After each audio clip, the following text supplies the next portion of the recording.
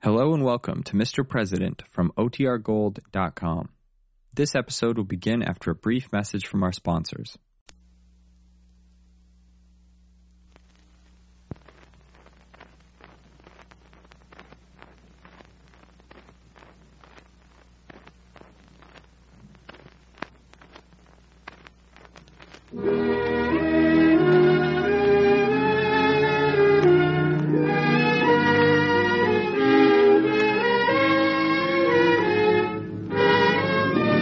President, starring Metro-Goldwyn-Mayer's Edward Arnold.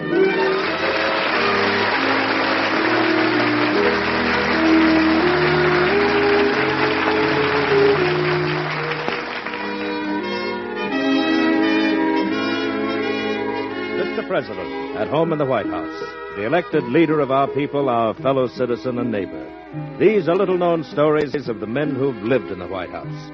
Dramatic, exciting events in their lives that you and I rarely hear. True human stories of Mr. President.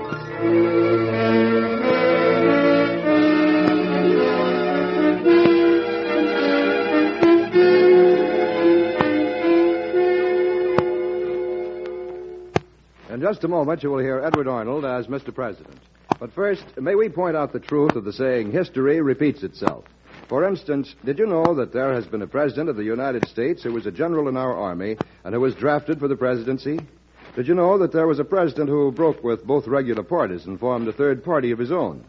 Did you know that there was a president who promoted a general over the heads of a dozen other officers because the president believed that general was a better commander than his superiors?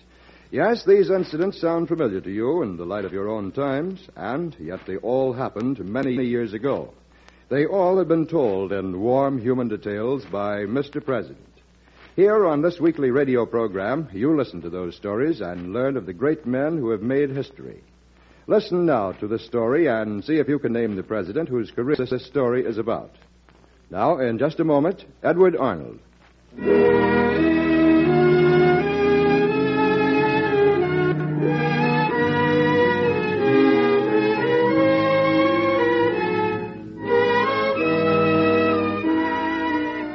Now, Edward Arnold as Mr. President. Let's visit him in the White House. It is Sunday, and the old mansion is resting quietly after a busy week. We walk through the great doors under the presidential seal, across the foyer and down the long hall to the president's study. Oh, hello. Come in and sit down, won't you? You know, there were times while I was in the White House when I was convinced that a president needed three essentials to survive his job. A sense of humor, a strong belief in the power of prayer, and a refuge away from the executive mansion. Frankly, I had the first, I developed the second, and I discovered the third. Later on, of course, I'll tell you which president this really happened to, but meanwhile you may be able to guess. It was my third year in the White House, and I had become a wartime president a little more than a month after my inauguration. The troubles of a war president were complicated for me by personal clashes among my commanders in the field. Add to this a constant stream of people who felt that only the president could solve their problems, and you will understand why I soon discovered one of the most closely guarded places in Washington as my refuge and hideaway. The room was over at the War Department and was the communications center of our army. Good morning, Mr. President. At ease, Major. What's the news? Good news, sir. There isn't any. I see. No news is good news? Yes, sir. My young friend, that rule always doesn't hold good. A fisherman doesn't consider it good news when he can't get a bite. You're very right about that, Mr. President. If you'll excuse me, sir. Of course, I'll just find my corner as usual. Well, now, Tinker, what is this process you're doing? Checking the batteries, Mr. President. I see, mixing the juices, Oh, well, it's good to sit down in peace and... Mr. President? Yes, I did, Major. The chatter of your instruments isn't half as wearying as the chatter of certain tongues, as I mentioned. What's on the spike this morning? Here's a message. Just came in, sir. Mm-hmm. Mr. President, have under my command one gun of Battery C, 5th New York. I have the whole enemy army in my front. Send me another gun, and they will not come over. Sergeant Major Timothy Riley. Well, it would take an Irish artilleryman to find himself in such a spot. Yes, sir, or to believe himself in such a position. Well, I think we'd better answer the young man, Major. Something to this effect: your courage undoubted and your skill with artillery well known. Suggest you contact your battery headquarters at once and demand the second gun. Thank you for your offer and sign my name to it. Yes, sir, at once. Message here, Major. Urgent. Thank you, Tinker. Decoded already? Yes, sir. May I, Major? Of course, sir. It's from General Hooker, Mr. President. I have information at hand. Enemy about to move in strength against our lines. Expect to drive homeward. Northward. We'll keep you advised. Hooker. Well, at last we're getting down to cases, Major. Don't quote me on this, but I sincerely hope that our General Hooker has 1/5 the courage of our Irish Sergeant of Artillery.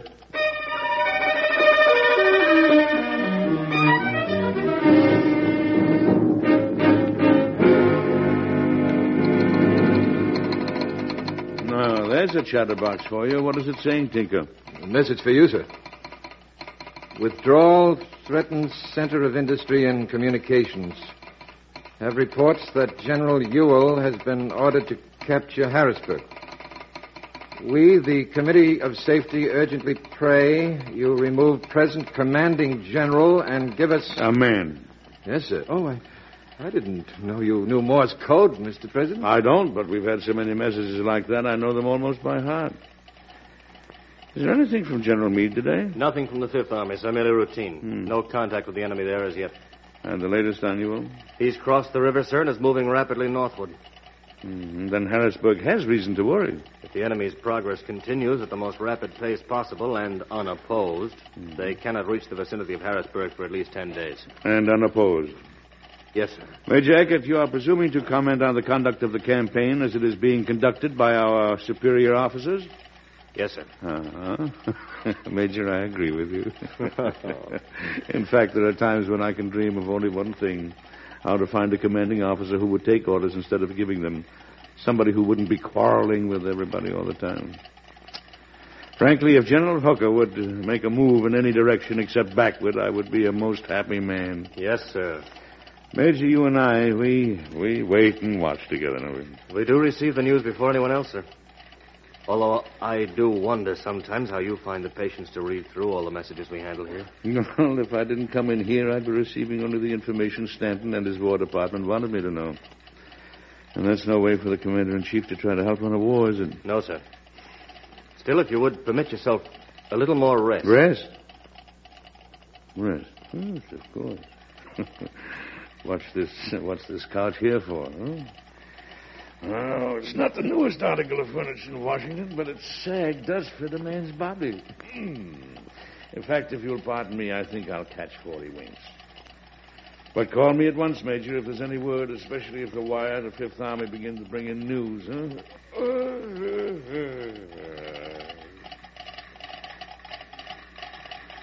He's asleep already. Tinker, you're looking at a weary man. You'd think living in the White House and all, he'd have more comfort in his bed up there. Maybe, in the physical sense. But his heart is out in the field, and this is the closest he can come. Tinker, that's the President and the Commander-in-Chief sleeping there on that old couch. You want to tell your grandchildren about this. You and I, we're working with a very, very great man. Well, let's get back to work. I'd like to get these reports out as soon as possible. Mr. President, this is where I find you. Take it easy, Ed. What's the trouble? Well, don't you realize, Mr. President, that our army's in real difficulty? Well, now, suppose you explain it to me. After all, the Secretary of War is supposed to be able to take care of details for the President. Really, sir, this is no time for small talk. The enemy's across the Potomac. He's advancing on the Susquehanna and down the Shenandoah Valley. Major Eckert. Yes, sir? How long ago did dispatches to this effect come through this office? Early this morning, sir. There you are, Ed. I've known all this for hours. And do you know that there's almost panic in Philadelphia, that the citizens of Baltimore are preparing to flee, and that Washington itself is in danger? Well, I understand that General Hooker has planned his retreat to cover Washington and Baltimore. And if I read his intentions rightly, he will draw out enemy communications to the breaking point, and that will save Philadelphia. And in the meantime? In the meantime, the center of our position appears to be in the capable hands of the Fifth Corps. Meade's army? Yes. You seem very confident, sir. I'm anything but confident, Ed. I'm just praying.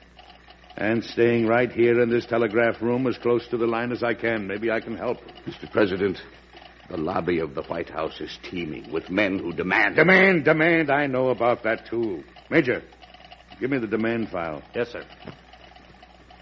We've been stacking up the messages on that subject, then. See for yourself. More than 100. Hello. When did this one come in? Tinker, did you file this? Yes, sir. It seemed to belong to the rest. Oh, that's all right. That's all right. You couldn't be expected to know that a message from Colonel McClure of Philadelphia requires immediate answer. Oh, I'm sorry, sir. No matter. Get back to your key. Yes, sir. What does he want? The Colonel? Oh, merely the recall of McClellan. But great heavens. No, he's not the only one. At least half of these messages ask that simple solution. Perhaps it might be wise to consider... Major Eckert. Yes, sir. Dispatch the following at once. Colonel A.K. McClure, Philadelphia. Do we gain anything by opening one leak to stop another? Do we gain anything by quieting one clamor merely to open a larger one? Sign my name to it. Yes, sir. I'm answered, sir. You are that, Ed. Now, was there anything else? Sir, if you'll pardon me, message through here from General Hooker to General Halleck at Harper's Ferry. Action at last. Let me see that. Oh, Ed, listen. Request you send garrison at Harper's Ferry to raid enemy communications. Develop raid into full attack if possible. Hooker. Mr. President, Halleck reports only to you. You won't take orders from Hooker. It's not an order. It's a request. And look here. Look at the map.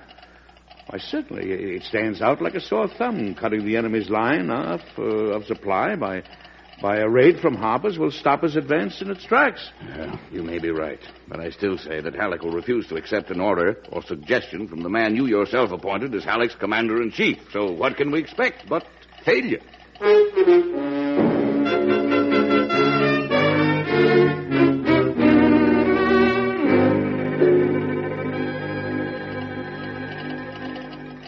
Well, Ed, you're almost a regular here these days. Your example, Mr. President. Well, it's good to know someone follows the president's example. Your pardon, Mr. President. Yes, Tinker? This just came from Harper's Ferry en route to General Hooker's headquarters. Mm-hmm. Cannot release garrison for stupid chase. Suggest you detach cavalry units from your present command. Halleck, you call the turn, Ed. So it seems. Has this one gone through, Tinker? Yes, sir. General Hooker has it by now. What now? Oh, unless I miss my guess, Hooker will have something to say immediately. Your own calm must be having its effect on me. Ordinarily, I'd have exploded. There's not much use in exploding, Ed. There'll be a time to act. Meanwhile, we watch and we wait. Message from General Hooker, sir. Mm-hmm. Thank you, Major. Well, this does it, Ed. So? Hooker resigns his command. And a lot of people will be relieved, including the enemy, I'm sure. You assume that I'm accepting his resignation? Well, aren't you? Of course I am. This man knows our desperate position, but can't rise above a personal squabble. McClellan again? No. I'll not replace one second raider by calling another. Well, who then? Major, a message to 5th Army Corps headquarters. Tell General Meade that he is to assume full command of the United States Army upon receipt of this message. Give him one order. Advance against the enemy as soon as possible.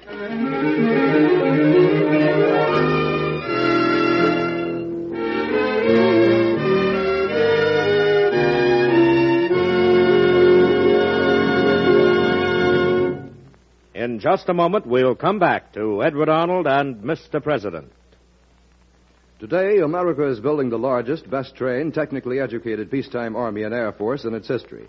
And although selective service is now law, the volunteer enlistment program is still being continued. For volunteers mean high morale and efficiency for our armed forces. At the moment, selective service is being used to supply the difference between the number of volunteers and the total authorized strength of the services. That's why many volunteers are needed. Today's Army and Air Force are charged with the essential tasks of carrying out occupation duties in Europe and the Far East, garrisoning our outlying bases, manning the military establishments at home, conducting research developments and experimentation, carrying on the training of new men and replacements. And you can help the volunteer recruiting program by always showing your respect for the man in uniform.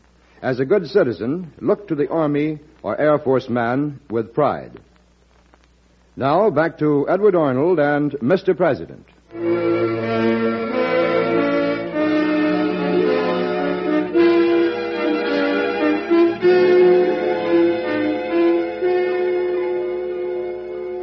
You've probably guessed by now who the president is in this story. Of course, later on I'll tell you which one it was. It was the 28th of June when General Hooker resigned his command. I appointed General Meade in his place and went home to the White House to pray. I prayed that night, and the night following, and the one following that. During the day, Ed Stanton and I lived in the telegraph room at the War Department. We waited for the two opposing armies to join battle. And each morning asked Major Eckert to give us a picture of what was happening. Our forces under Hancock, Sickles, and Reynolds are moving in the direction of Gettysburg, gentlemen, while General Meade himself appears to be in the vicinity of Taneytown. The rest of our forces are as far away as Westminster. Too scattered, much too scattered. And the enemy? General Early's divisions are moving down from York, and the enemy under General Hill advancing along the Chambersburg Road. That's our information to date. Look at the map, Mr. President. Our right flank can only curve back on itself in a fishhook. Our position is almost untenable already. It's not too bad, Ed. If we move fast enough to hold the town, or even turn our line here on Culp's Hill and run it along the ridge here. Cemetery Ridge, sir. Oh, is that what they call it? Yes, sir. Rather too appropriate from what seems to be shaping up in that vicinity. Defeat seems to be shaping up. Oh, give me the chance, Ed. Nothing's lost as yet. Except position, sir, except position. Any word from General Meade, Major? Not as yet, sir. His regular morning communique should be off the wire shortly, however. Mm-hmm. Mr. President. Yes, Tinker. This came in just now, sir. Addressed to you from General Meade. Thank you. Great Caesar's ghost. Have we made contact with them, sir? Made contact. General Meade wires that he will engage the enemy within a reasonable time. A reasonable time. In 2 weeks, Stewart's cavalry will have reached the outskirts of New York, and Lee will be in Philadelphia. They're forcing the fight, not us. Yes, General. Yes, sir. Our General Meade will be ready to fight a magnificent battle when there is no enemy to fight.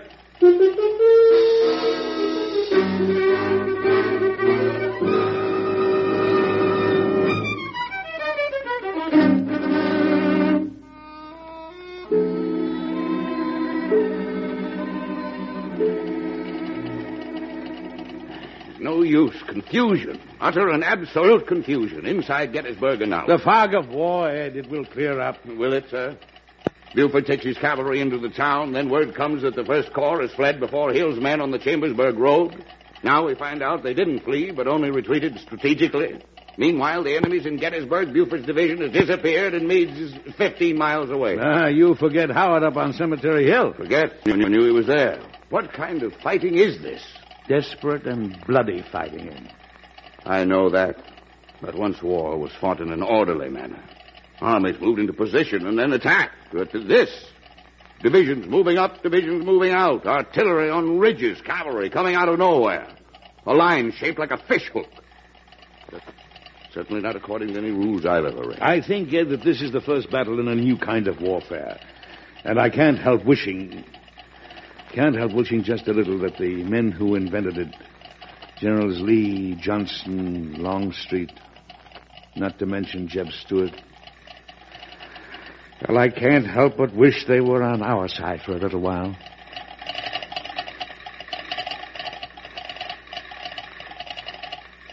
Is it clear now, Mr. President, what happened up there yesterday? Well, if you mean, do I understand that we took a fearful larping? It's very clear, Major. I'm afraid you're right, sir. Let me see if I have our position correct as of this moment. Yes, sir. Let me see. Our line swings around Culp's Hill to the north and runs roughly north and south along Cemetery Hill across Little Round Top and on to Round Top itself. Before us are a peach orchard, a wheat field, 2 streams, Willoughby's Run and Devil's Run. Well named, that one. And a stone wall with a sharp right angle that projects well out in front of our line. Roughly that's it, Mr. President. Now, the enemy is facing us on Seminary Ridge. His artillery appears to command the valley between, as well as the Emmitsburg Road that runs into that valley, parallel between the two armies. Very correct, sir. Now, it looks to my civilian eye, Major, as if the positions we have assumed are fairly good, defensively speaking. It seems so, sir. It's always harder to attack uphill. Let me see now. If I were Lee, what would I do? I might move southward and force us to pull off of Culp's Hill and Cemetery Hill. And there's flat country to the south. Well, if his army is demanding an attack, he might force battle at Culp's Hill. Pour all his power in there. Or equally at the Little Round Top down here at the southern end. That's difficult, but not impossible, sir. Well, the only impossible move seems to be a simultaneous attack at both ends of the line. We could defend ourselves much better in that case, sir, our line being shorter than theirs. Even my amateur's eye sees that, Major. Sorry. Major, I'm seeing something else as well. Yes, sir? You're a military man. You hear these telegraph instruments and see the map and the various units marked on it. I'm afraid, Major, that what I see is not the chessboard, but men. And what I'm hearing are the guns and the wounded. Special message, Mr. President, from General Meade's headquarters. Let me have it, please. I see. Wright's brigade was through our lines for a while, but we forced him back. Devil's Run is red with blood, and General Sickles is among the wounded. Lost a leg. Estimated casualties, just on our side for this day's fighting, 12,000. May I have my hat, Tinker? Yes, sir. If anything develops before dawn, where shall I reach you, Mr. President? Oh, at the White House, Major, in my room. I think I know my place tonight. It's on my knees, asking the Almighty God to give us victory.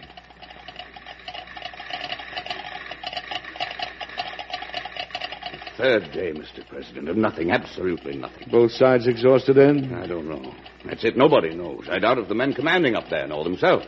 May I see the latest messages, Major? Yes, sir, right here. Thank you. Johnson's Confederates driven out of positions captured yesterday. Time received, 12:30 a.m., lull in battle, both armies bivouac. Time received, 12 noon. Enemy artillery preparing bombardment, estimate 120 guns. Unable to bring more than 80 artillery pieces to action against enemy positions due to difficult terrain, top of Cemetery Ridge. Oh, that's not good, Ed, not good at all. Lee has something special up his sleeve. 120 guns. Just in, Mr. President. Battle has started again. Let me see. Yes, sir. Excuse me, sir. My key again. Enemy bombardment opened on signal 1 p.m. Casualties high. General Meade retired from headquarters to Powers Hill. It begins again. But why? Why all that waste of Oh, ammunition? think a minute, Ed. Think what we said yesterday. Well, the fog of war? That, yes, but something about a new kind of war. Yes, so? The enemy, Ed, is now softening our lines. In other words, he's preparing the way for a final effort by sending shell fire ahead of his men. If we could only match him gun for gun. We might have, Ed, if our generals had chosen the battleground and not the enemy. Message, Mr. President. Yes. Oh, thank you, Tinker.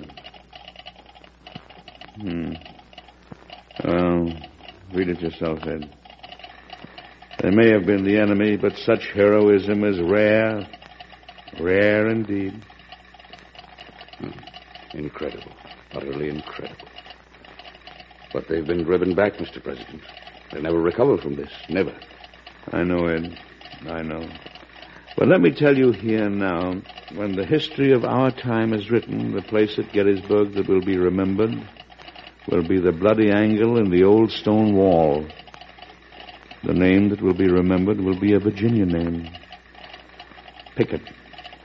And the gallant, tragic courage of his fighting men.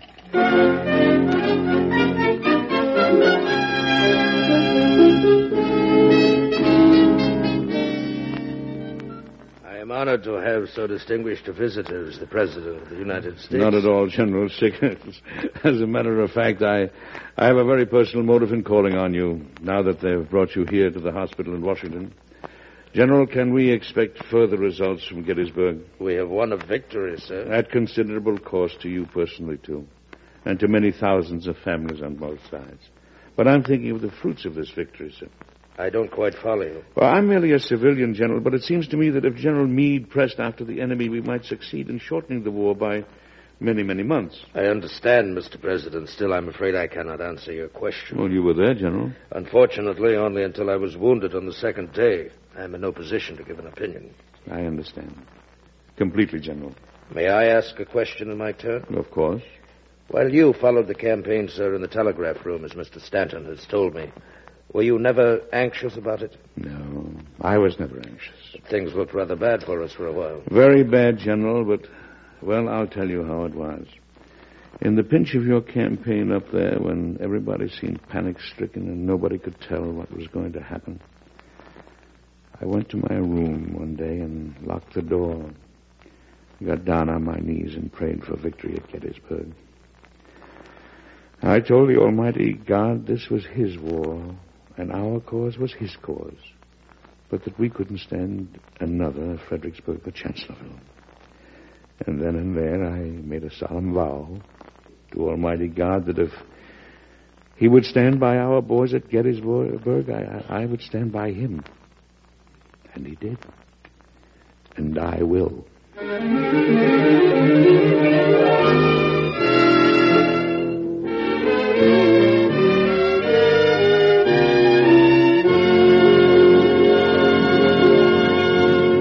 Well, you've probably figured out by now who I was when all that happened. It really did happen, and I'll tell you the answer in just a moment.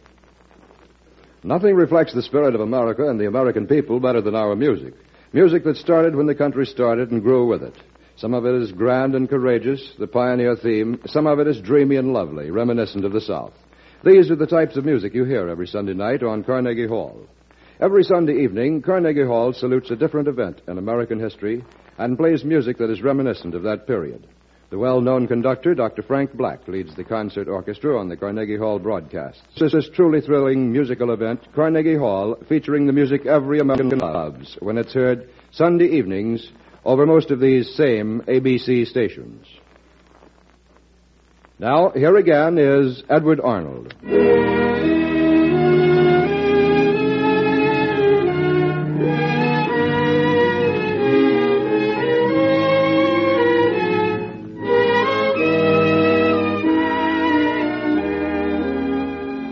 Of course, you know by now that the president in today's story was Abraham Lincoln. It's interesting to note that Lincoln did spend days and nights in the telegraph room with the War Department during the battles, both in refuge from constant callers and to be as close as he could to the battlefields. And frankly, this great human being had the two real essentials that carried him through our country's greatest crises: a wonderful, deep, heartfelt sense of humor and an unshakable belief in the power of prayer. Come and see me again next week, won't you? I'll have another story for you then that I'm sure you'll enjoy. Goodbye.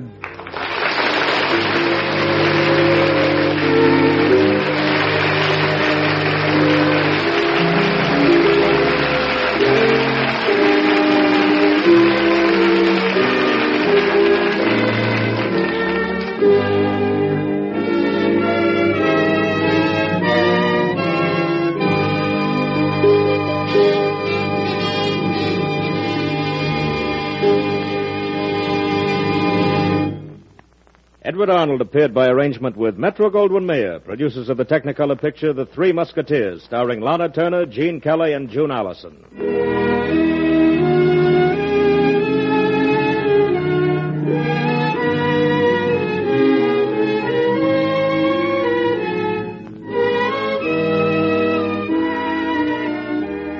Mr. President was created by Robert G. Jennings. It was produced and directed by Leonard Reed.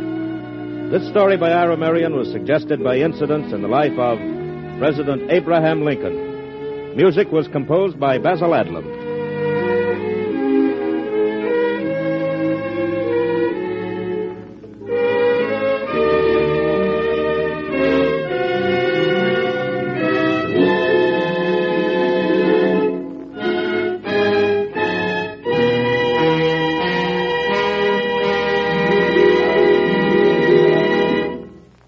Be sure to listen again next week when the American Broadcasting Company and its affiliated stations bring you Edward Arnold with another interesting and factual story of Mr. President.